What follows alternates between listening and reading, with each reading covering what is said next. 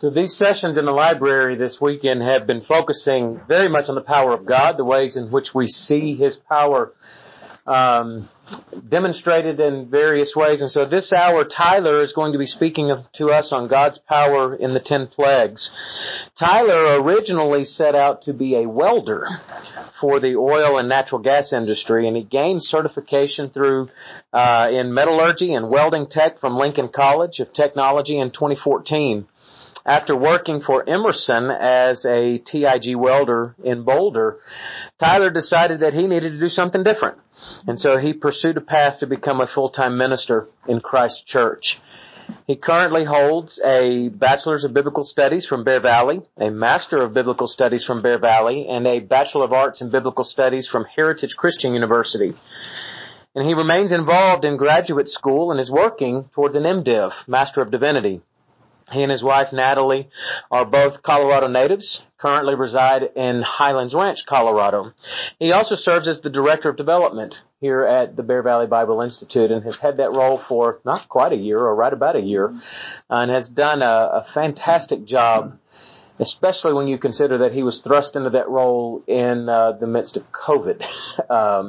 Made for an interesting transition.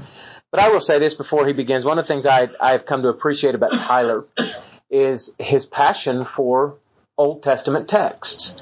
I have, in my experience, there are many of us New Testament Christians that sometimes we don't really know what to do with the Old Testament.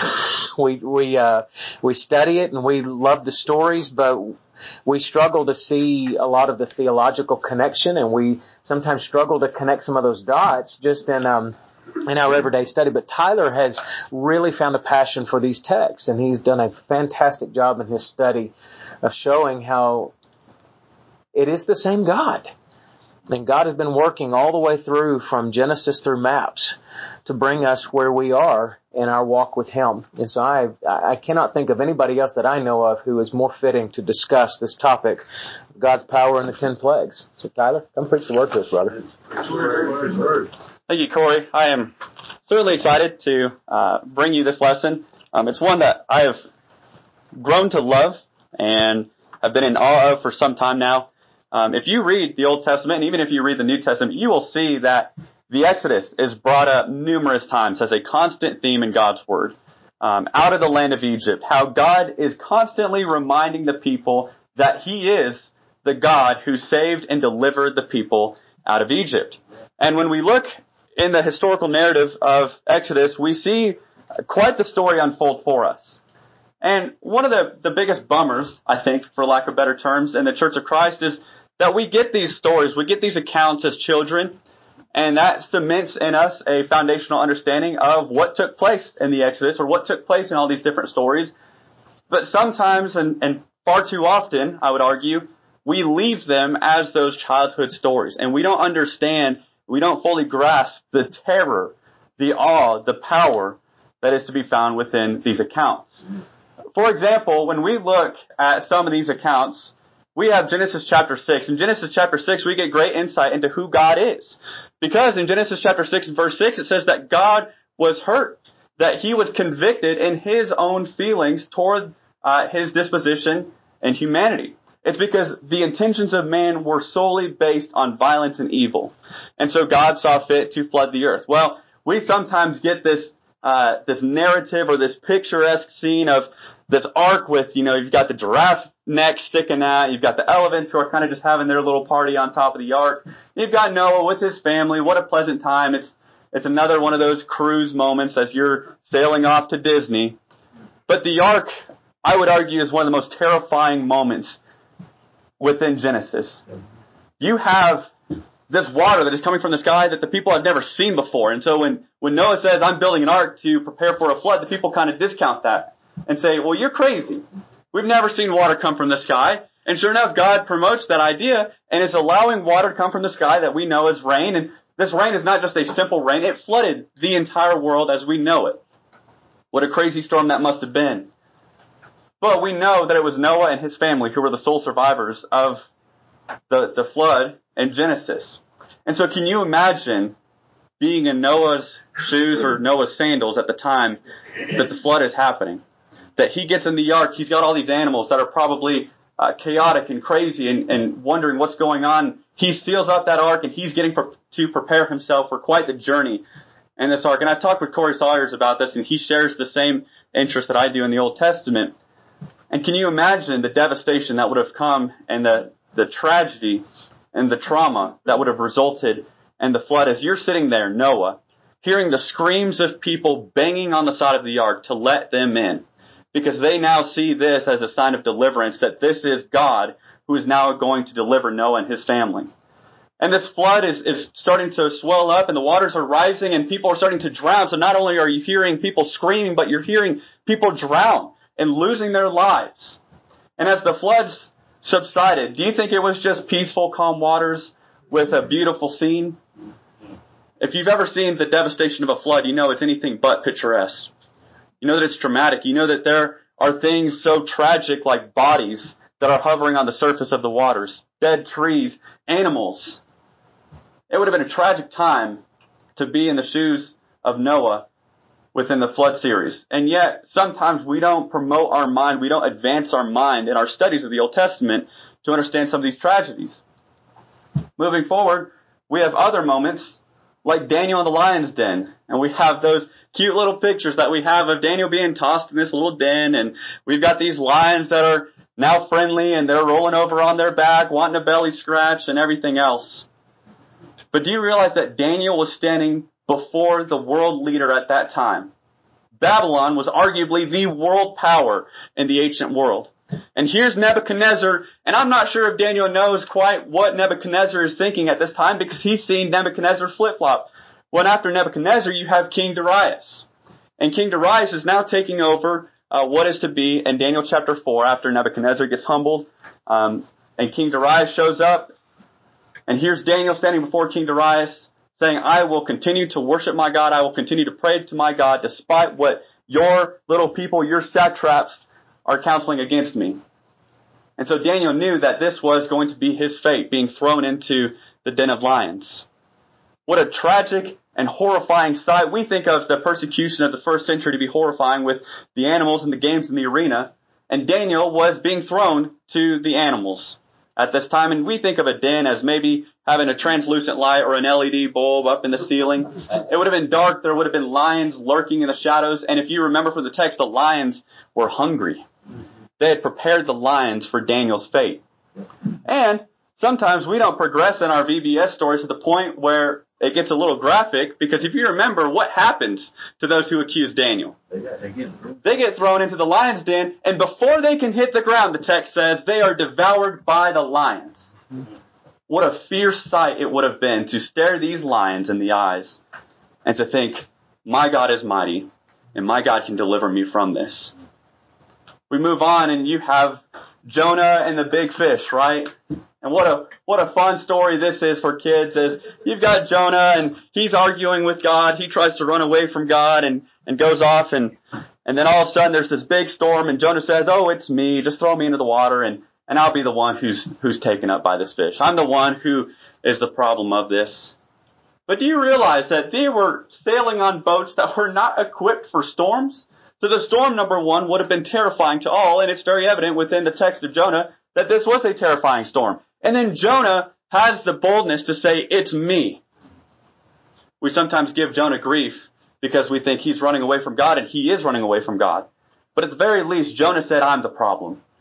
I'm what's causing this storm. He gets thrown into the sea, and this monster fish comes in and swallows Jonah up. And we have the pictures within our mind, the little clip art, cheesy pictures that we have in the Church of Christ of Jonah camping out with a little campfire in the belly of this fish, and he's got his s'mores over there, and he's just hanging out for the time being, right?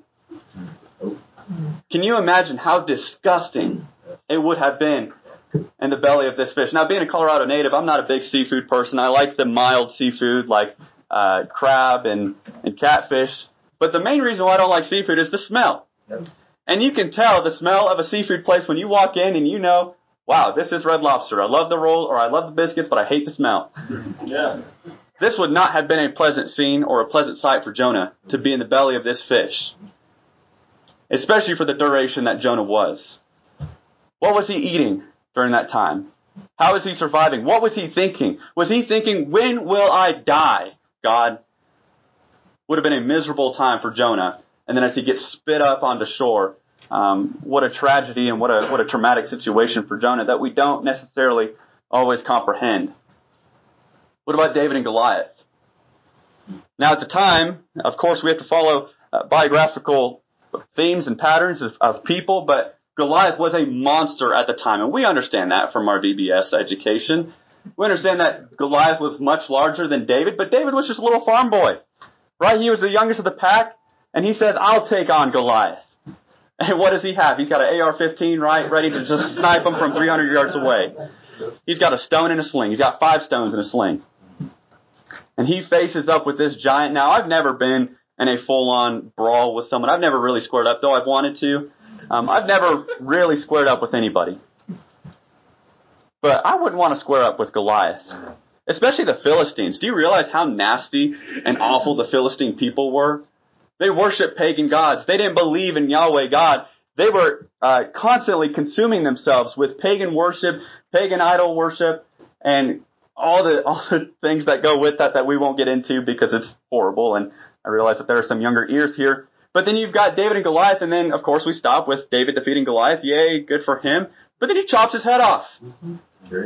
We don't usually carry that in our VBS stories. This would have been quite the sight, quite the image, to see a young farm boy carrying around the head of this giant saying, God is victorious. God delivers. God is the one who will save us. And then we get to our passage that we're going to be talking about today, and that is the 10 plagues. And unfortunately, the 10 plagues kind of fall in this category of VBS education, where we think, well, I know about the 10 plagues.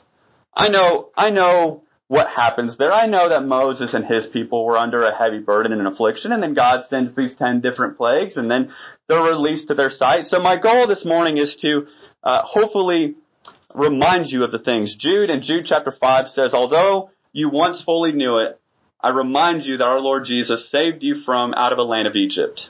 And we're going to talk about that at the end of this lesson too. But Jude saw it fit to remind the people in the first century of the Exodus. This is a monumental story in our story. Do not isolate yourself as far as saying, I'm a Christian, I'm not a Jew. This isn't my story. This is your story. God saved us from a land of Egypt. So my goal this morning is to hopefully get you excited and passionate about this study as I have. And I'll tell you, we will not come close to exhausting every detail within the Exodus. There are so many scholars that spend their entire careers on the Exodus alone because it's such a monumental theme within the scripture of God's Word. We're going to start off in Exodus chapter 1, and this will be more of a Bible class than it is a lecture of sorts.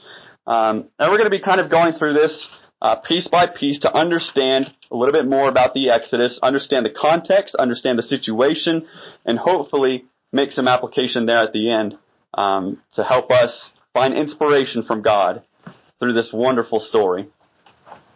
Notice in Exodus chapter 1 and verse 9, and he said to his people, behold, the people of Israel are too many and too mighty for us. This is Pharaoh speaking, and he's understanding the problem of population growth. It's interesting because in Genesis chapter 11, if you remember the divine council, the divine meeting that happened with Genesis chapter 11 and the Elohim and what they were discussing with the Tower of Babel, what was the main problem? Behold, they are multiplying and they are becoming powerful. God himself, with the divine committee, realized that there is power in population. So if God realized that, then Pharaoh also realized that. And he understood that this king of Egypt, that the Israel people were growing to become too many. And so what's the solution? Well, look at verse 11 of chapter 1. Therefore they set taskmasters over them to afflict them with heavy burdens. Verse 13, so they ruthlessly made the people of Israel work as slaves. This is kind of the introductory context that we have here in terms of what Israel was facing. And then we have the infamous burning bush, and that could be an entire separate lecture in of itself, and the majesty that's found in that burning bush and how it communicates and how he communicates to Moses.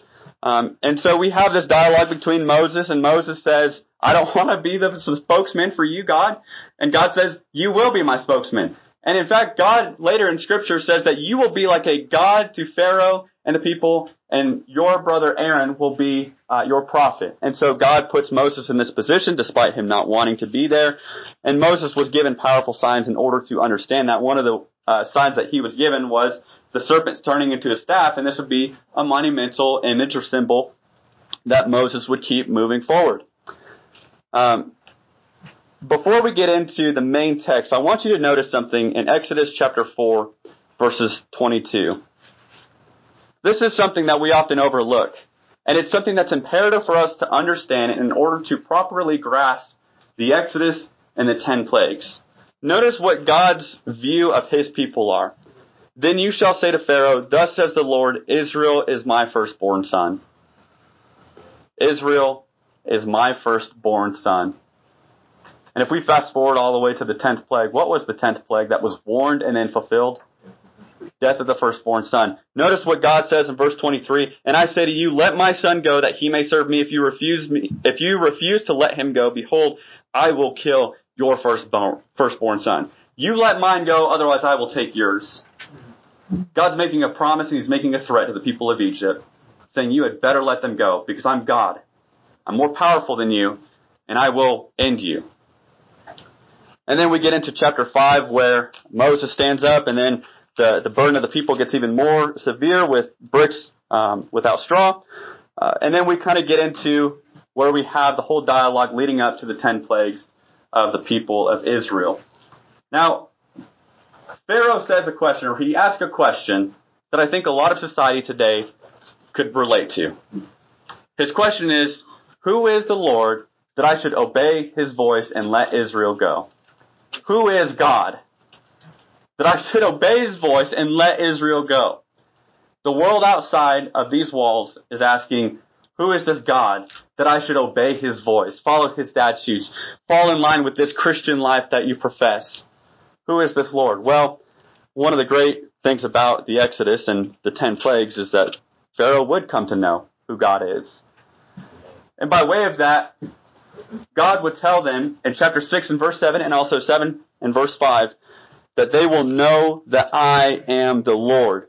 This sets up a very good base for us to understand why God goes through with the 10 different plagues. And I would argue too that plagues is really kind of a loose term for what's going on here. I would suggest that signs is a more appropriate word. Because when we look at Exodus chapter 7 and verse 4, he says, by great acts of judgment, that God is going to be doing these things in order to judge Egypt, but also by way of showing them that he is God, that they may know that he is the Lord. Look at Exodus chapter 7 and verse 5. He says, the Egyptians shall know that I am the Lord when I stretch out my hand against Egypt and bring out the people of Israel among them. Notice how this is taking place before any of the signs are performed. That God is confident in his plan. He says, this is going to work. This is going to happen. And so the people of Israel followed suit, and we'll see how that benefited them later. So when we start getting into our text, we'll notice that the 10 signs of God are to show that he is God, that he's still the one in control, because sometimes we perceive that we are king, that we are Pharaoh, that we are God of our own little kingdom. And the proper understanding of God is that he is God of all. That he's God of me, that he's God of you, that he's God of us, that he's God of this universe. And so that's what God is going to communicate to these people within the 10 signs. So we'll start with the first sign, and that is water turned to blood. And again, we kind of we discredit this one because of how horrifying it would have been, for lack of better terms. It would have been disgusting for an entire river to turn to blood. And sometimes we discount that. But notice in Exodus chapter 7 and verse 14, he says, then the Lord said to Moses, Pharaoh's heart is hardened. He refuses to let the people go. And of course we see that the Lord hardened Pharaoh's heart. And he says, go to Pharaoh in the morning as he is going out to the water. Stand on the bank of the Nile to meet him and take in your hand the staff that turned into a serpent. Again, this great symbol of God showing Moses a sign, and then God would show these people a sign. And you shall say to him, the Lord, the God of the Hebrews, sent me to you, saying, let my people go, that they may serve me in the wilderness. But so far you have not obeyed. Now, look at verse 18. The fish of the Nile shall die, the Nile will stink, and the Egyptians will grow weary of drinking water from the Nile. Here we have an incredible feat of God, because he is taking hydrogen and oxygen molecules and turning them into hemoglobin and plasma. He's taking H2O and turning it into blood. Now, we'll see within the text that there are these magicians who claim to match the power of God. I'm sorry, but adding a dissolvent to water like Kool-Aid or anything like that is not the power of God. A 4-year-old can do that. Turning water to blood is an act of God. Making the fish die because of that is an act of God. And sometimes we have this false conclusion of, oh, it's just a flowing water or this flowing river. But do you realize how thick blood is? Do you realize how much blood stinks in large quantities? Do you realize how disgusting this would have been for the people who get their drinking water from the Nile? They are completely thirsted from everything that is taking place from the Nile because of this first sign. Notice the obedience from Moses and Aaron. Verse 20, Moses and Aaron did as the Lord commanded. In the sight of Pharaoh and in the sight of his servants, he lifted up the staff and struck the water in the Nile, and all the water in the Nile turned into blood. And notice how God's promise comes to fruition in verse 21. And the fish in the Nile died, and the Nile stank, so that the Egyptians could not drink the water from the Nile. There was blood throughout all the land of Egypt. It's not just the Nile, it's all of Egypt. That there is blood everywhere. And what a perfect start to the first signs of God by saying, I'm going to devastate you. And if you don't get it here, then you won't get it later. And that's exactly what takes place. Verse 22, but the magicians of Egypt did the same by their secret arts. So Pharaoh's heart remained hardened, and he would not listen to them as the Lord had said. Pharaoh turned and went into his house, and he did not take even this to heart. Now that's a perfect illustration of what a hard heart looks like, where we see an act of God happen right before our eyes, and Pharaoh walks away from it, thinking nothing of it, because some magician was able to convince and delude Pharaoh into thinking that they could do the same thing. Moving on, we have the frogs. And again, this is kind of where the VBS stories start to kick in. Like, oh, well, the water to blood is a little weird. That's a little dark and scary. But frogs! Who's scared of frogs? Why is this such a bad thing? Well, we'll learn about that here in a second. Chapter 8, verse 1. Then the Lord said to Moses, notice how every plague God convenes with Moses first. And you'll see that thread carried out through all 10 plagues. Then the Lord said to Moses, go to Pharaoh and say to him, thus says the Lord, let my people go that they may serve me. Notice what God's intentions were. He wants them to be gone away from Egypt, and he wants them to remain serving God through this. And again, we could spend more time talking about what that would be later on. But notice verse 3, the Nile shall swarm with frogs that shall come up into your house and into your bedroom and on your bed and into the houses of your servants and your people and into your ovens and into your kneading bowls. There were frogs everywhere. It's one thing to see a frog out in the wild and kind of stand back and think, that's disgusting. It's a little slimy creature. I don't want anything to do with that. But can you imagine have your frogs infiltrate your house? If you know, some of my friends who I might be talking about, they live in Oklahoma, and they recently had to undergo their dream house that turned into a nightmare. And what I mean by that is they bought this dream house in Oklahoma. It was the perfect house for them. They saw themselves staying here for years. And all of a sudden they saw one brown recluse walk through the house, and they didn't really think anything of it, killed it, threw it away, went on with their business. And then they started seeing more brown recluses come into their house. And they set out traps. They called pest control. They did everything in their power. They called experts on brown recluses to come out and clear their house of this. Of course, with 3 little kids at home, you don't want brown recluses just roaming around your house. They said it got so bad that they had hundreds of brown recluses killed by the time that they were leaving their house. In fact, he's a good friend of mine. He preaches at a church in Oklahoma. His wife was sitting on a pew. In the middle of a sermon, he saw her get up and walk out. And on the pew was a brown recluse that had followed her in her purse all the way to the church building and crawled out on the pew. Their house was overtaken with these brown recluses. They were a nuisance. It had to come down to them selling the house, getting rid of it, which they posted in the MLS listing, brown recluse problem, and then getting rid of 75% of their belongings to get rid of every brown recluse that they could, because they will follow you to your next location. That infiltration type of mindset is exactly what's happening here with the frogs, that they were everywhere. They were in the ovens. They were in the kneading bowls. They were in the houses. In fact, Psalm 105:30 says that the frogs were in the king's chambers, the most secret, most confined place in the world at that time, and the frogs were there. Now this is a nuisance, this is a problem for a lot of different reasons. Asaph in his psalm would say that the frogs were the destroyers of people. That these frogs would drive people, and saying there's a psychological warfare going on here with the frogs, and there's also just the physical warfare with frogs everywhere. Again, this is not just simply an act of nature, this is an act of God, demonstrating His power over nature, over the animal kingdom, and we'll see that with the next two plagues as well. These frogs were a nuisance of people, and they are recorded in history for us to be as the destroyers of people. Now, I never thought frogs could be such a nuisance, but I certainly wouldn't want to be in the Egyptians' world when this was taking place. Notice in chapter 8, verse 10, he said, tomorrow Moses said, be it as you say, so that you may know that there is no one like the Lord our God. This sign of frogs was so much more than just going to PetSmart and unleashing some frogs. This act of God, this sign of God, was to show the people that there is no one like Him. In fact, this is leading up to the first sign that no magician could duplicate. The magicians started saying, okay, we're getting a little bit out of our league with these signs that are taking place. Sign number 3 is the gnats. The Lord said to Moses in chapter 8 and verse 16, say to Aaron, stretch out your staff and strike the dust off the earth, so that it may become gnats in all the land of the Egypt. If you notice in chapter 8 and verse 19 of this account, the magicians could not duplicate this. This is one of the shortest signs that we have recorded in Exodus. It's only a few verses long. But notice in verse 19, the magician said to Pharaoh, this is the finger of God. These magicians were working for Pharaoh. They were duplicating signs saying, Pharaoh, don't listen to them. This is all just illusions.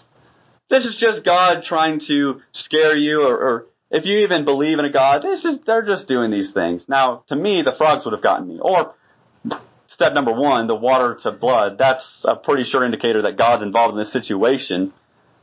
But for the magicians, those who are paid by Pharaoh, those who are close to Pharaoh to say, this is the work of the finger of God. What a powerful statement for those to finally convince in their minds, and yet Pharaoh's heart remained hardened from this. Again, we think of gnats. What's the worst that could happen? Well, Moses said as he struck the earth, the dust came up, and as it were, the gnats filled the land. Again, what a nuisance. This is not just out fishing by a lake in Tennessee where you've got some bugs flying around. This is a swarm of creatures who are bombarding you. And then it would even ramp up more in the fourth sign as we get to the flies. Then the Lord said to Moses, rise up early in the morning. This is probably where we get our Church of Christ theology for everything starting early in the morning. And present yourself to Pharaoh as he goes out to the water, and say to him, thus says the Lord, let my people go, that they may serve me. What does God want? He wants His people free, and He wants His people to remain worshiping and praising Him. And that's God's intention through all this. Or else, verse 21, this is like when your mom says, or else. Or else, if you will not let my people go, behold, I will send swarms of flies on you and your servants and your people and into your houses, and the houses of the Egyptians shall be filled with swarms of flies, and also the ground on which they stand. But on that day, verse 22, I will set apart the land of Goshen, where my people dwell, so that no swarms of flies shall be there, that you may know that I am the Lord in the midst of the earth. A lot to unpack there. Notice first that these flies would be everywhere. Just like the gnats, you've got the gnats swarming around, and then get a little bit bigger of a creature in there, the flies. And again, this is something that can't be duplicated by magicians. You can't just go and put a leash on a fly and bring it in and start hoarding all these flies. They just came out of nowhere and started bombarding these people. Now, it's a bother in Colorado to see one fly in your house. You gotta get out the little bug assault gun and shoot it. But then I learned in Tennessee, and I don't see Corey in here, but we learned very quickly that in Tennessee, when you leave the car and all the little flying creatures at night, they flock toward the light. And if you live out in the country, there is no surrounding light except for your house and the car.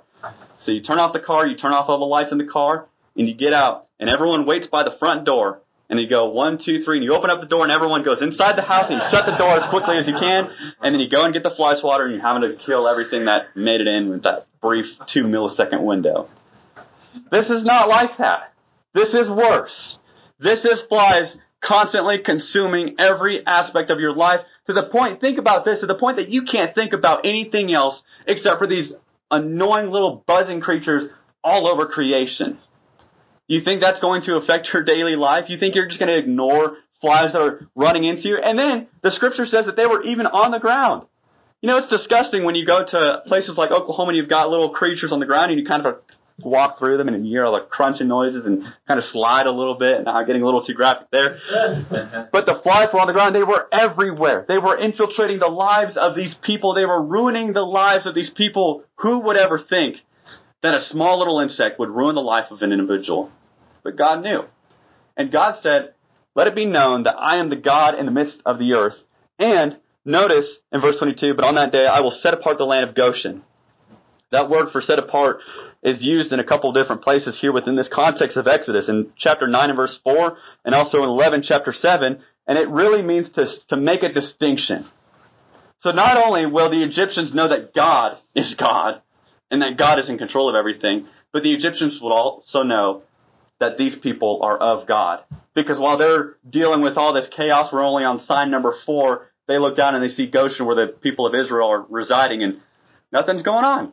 Everything seems to be fine. The grass is truly greener on the other side of these people.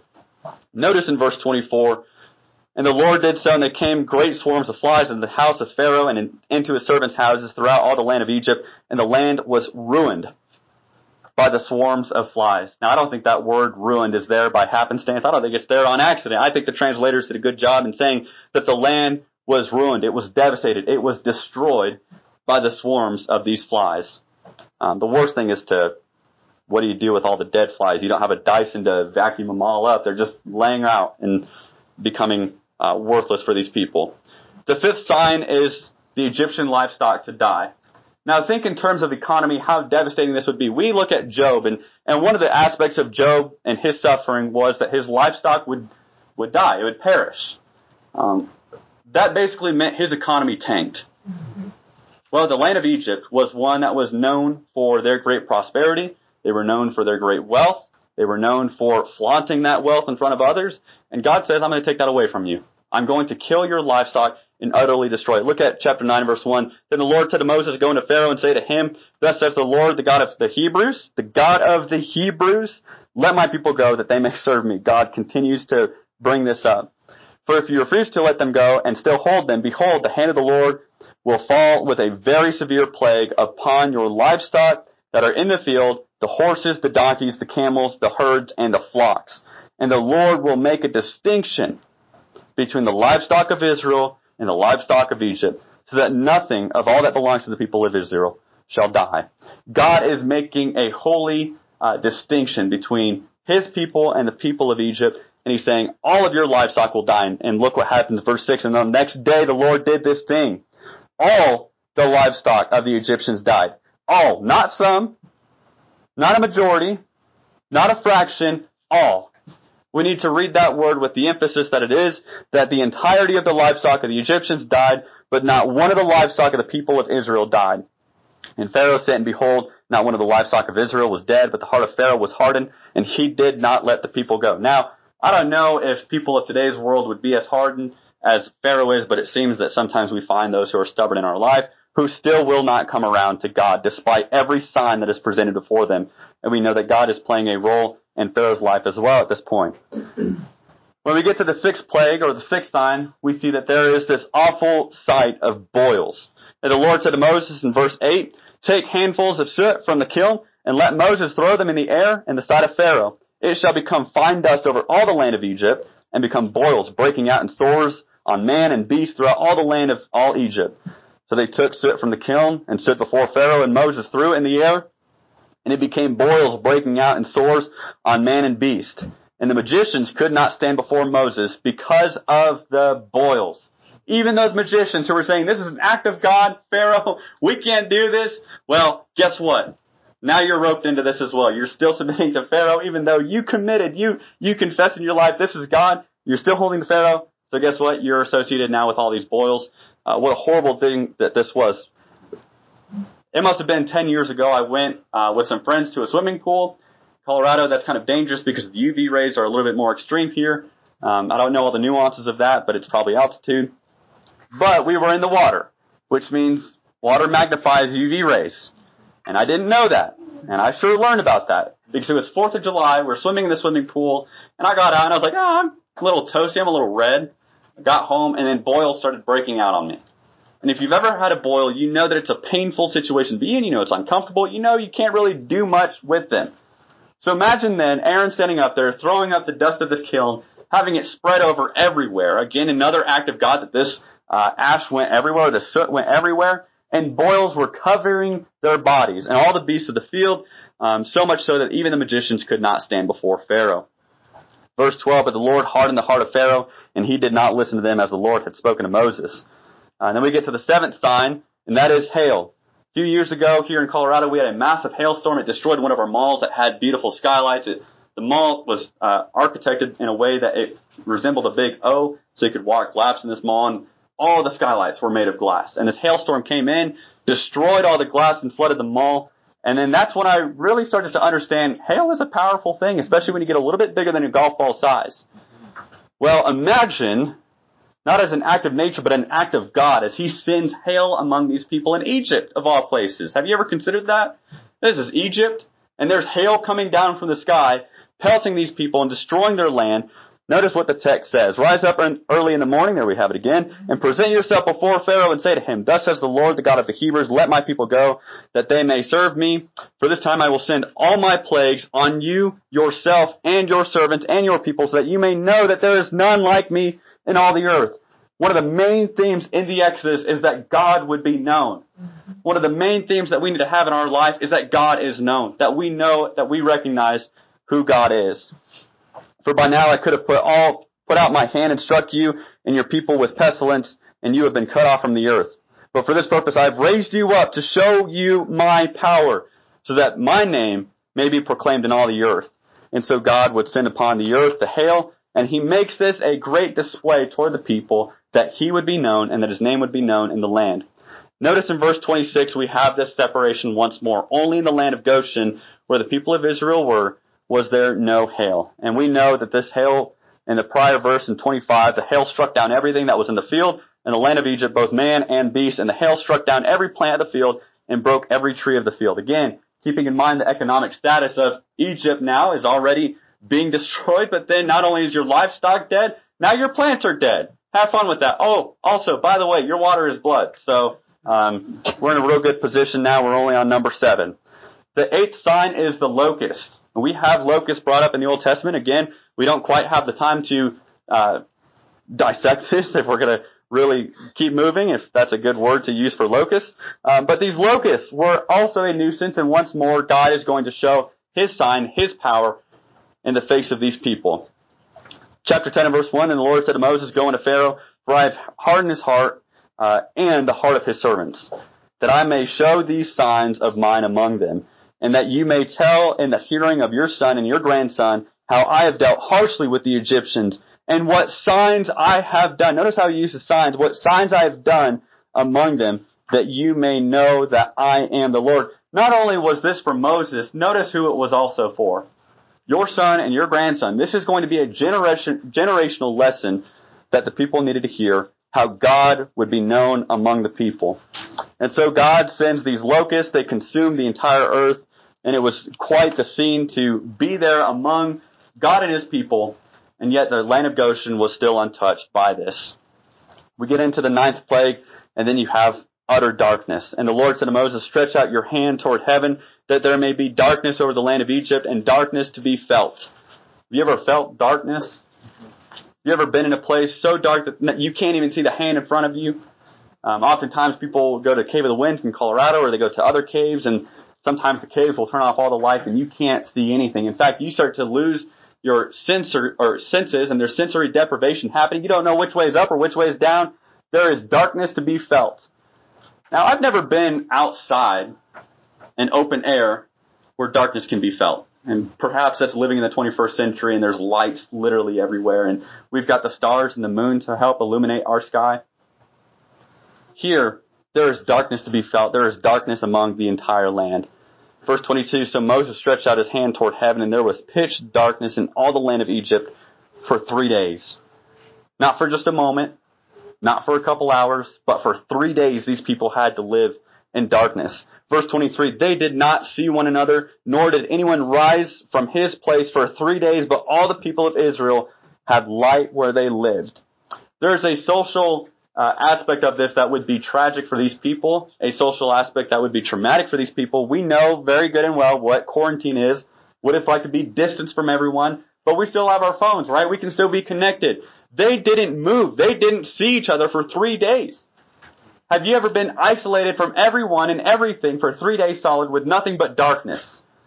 The psychological warfare that's taking place with the darkness. It's not just darkness over the land. It's not just one of those cool things where God made the sun stand still. It was one of those moments where these people were in absolute terror. And keep in mind the prior context to all this.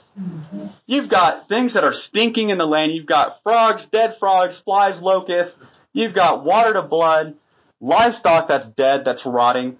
And now you're sitting in this land of darkness thinking, what have we got ourselves into? Have we not listened to the voice of God? And this is almost like God putting Egypt in time out. They didn't see one another. They didn't speak to anyone. They didn't move from their place. They had 3 days to think about who they were and what they were doing to the people of Israel. And then we move on to the last sign that God would have for these people. And here's where it gets really deep. And there's only 6 minutes left on the clock. So unfortunately, we can't go so far deep into talking about the lamb and the Passover and all that. That could be an entirely separate lesson, but we're going to try and talk about this a little bit. Notice how there's a final plague threatened in chapter 11 and verse 5, and it says, every firstborn of the land of Egypt shall die. Where did God say this prior? Chapter 4 and verse 23, he said, Israel is my firstborn son. If you don't let them go, I'm taking your firstborn. And God was going to deliver on that promise. Notice how in chapter 12, the Lord said to Moses and Aaron in the land of Egypt, this mouth shall be for the beginning of months. It shall be the first month of the first year for you, of the year for you. Tell all the congregation of Israel that on the 10th day of this month, every man shall take a lamb according to their father's houses, a lamb for a household. And if the household is too small for a lamb, then he and his nearest neighbor shall take according to the number of persons, according to what each can eat, and shall make your count for the lamb. Your lamb shall be without blemish, a male a year old. You may take it from the sheep or from the goats, and you shall keep it until the 14th day of this month, when the whole assembly of the congregation of Israel shall kill their lambs at twilight. Then they shall take some of the blood and put it on 2 doorposts and the lintel of the houses in which they eat it. The blood of this blemish-free lamb would allow God to pass over in judgment the land of Goshen. And guess what he would do to those who were rebellious? He'd take their firstborn son. Notice how traumatic this was in Exodus chapter 12 and verse 30. And Pharaoh rose up in the night, he and all his servants, and all the Egyptians, and there was a great cry in Egypt. This word for great cry in the Hebrew is a shout. It's a wailing. It's used in Amos to promote this idea of without control wailing, weeping. Pharaoh woke up in the middle of the night to the sound of crying families, weeping families, because of the death of the firstborn. God said, Israel is my firstborn son. I'll protect them. I'll deliver them. Don't stand in the way of me and my firstborn. And so God delivered on his promise to that. And then we have the Exodus. The Exodus is an incredible story for a number of different reasons. And perhaps one of the greatest aspects of the Exodus is the reaction of Moses. If you look at Exodus chapter 15, we have this incredible song of Moses that's quoted in the Psalms. And Moses looks up to God after, of course, the Red Sea adventure and everything else that took place there. Of course, my lecture is only on the 10 plagues and God's power in it. But Moses shouts to God. He's praising God for delivering him from these people. Egypt at that time was the ruling power in the world. No one could save Israel from Egypt except for God. We're living in a land of Egypt. I don't know if you know that. We're living under a thumb that is constantly pushing us out of the way, constantly oppressing us. Maybe not to the point of Exodus and maybe not to the point of Egypt, but we are the minority. We are the ones who society constantly looks at and says, who are you? Who is God that I should obey his voice? And I want to promote 3 different lessons that we can learn from the Exodus, and then the lesson will be yours. Number 1, holiness means being wholly devoted to God. Exodus is brought up, as I said at the beginning of the lesson, in numerous different parts of the biblical text. In Leviticus chapter 11, verse 45, he said, I brought you out of the land of Egypt so that I could be your God and you'd be my people. And then in Deuteronomy chapter 1 and verse 30, there he's talking to Moses. and talking to Jephthah, and he talks about all these different aspects of how the Israelites were then rebelling. They saw these great signs that are rebelling against God, and he says, only those who are holy, W-H-O-L-L-Y, are mine. They are the only ones who will receive the inheritance of the land.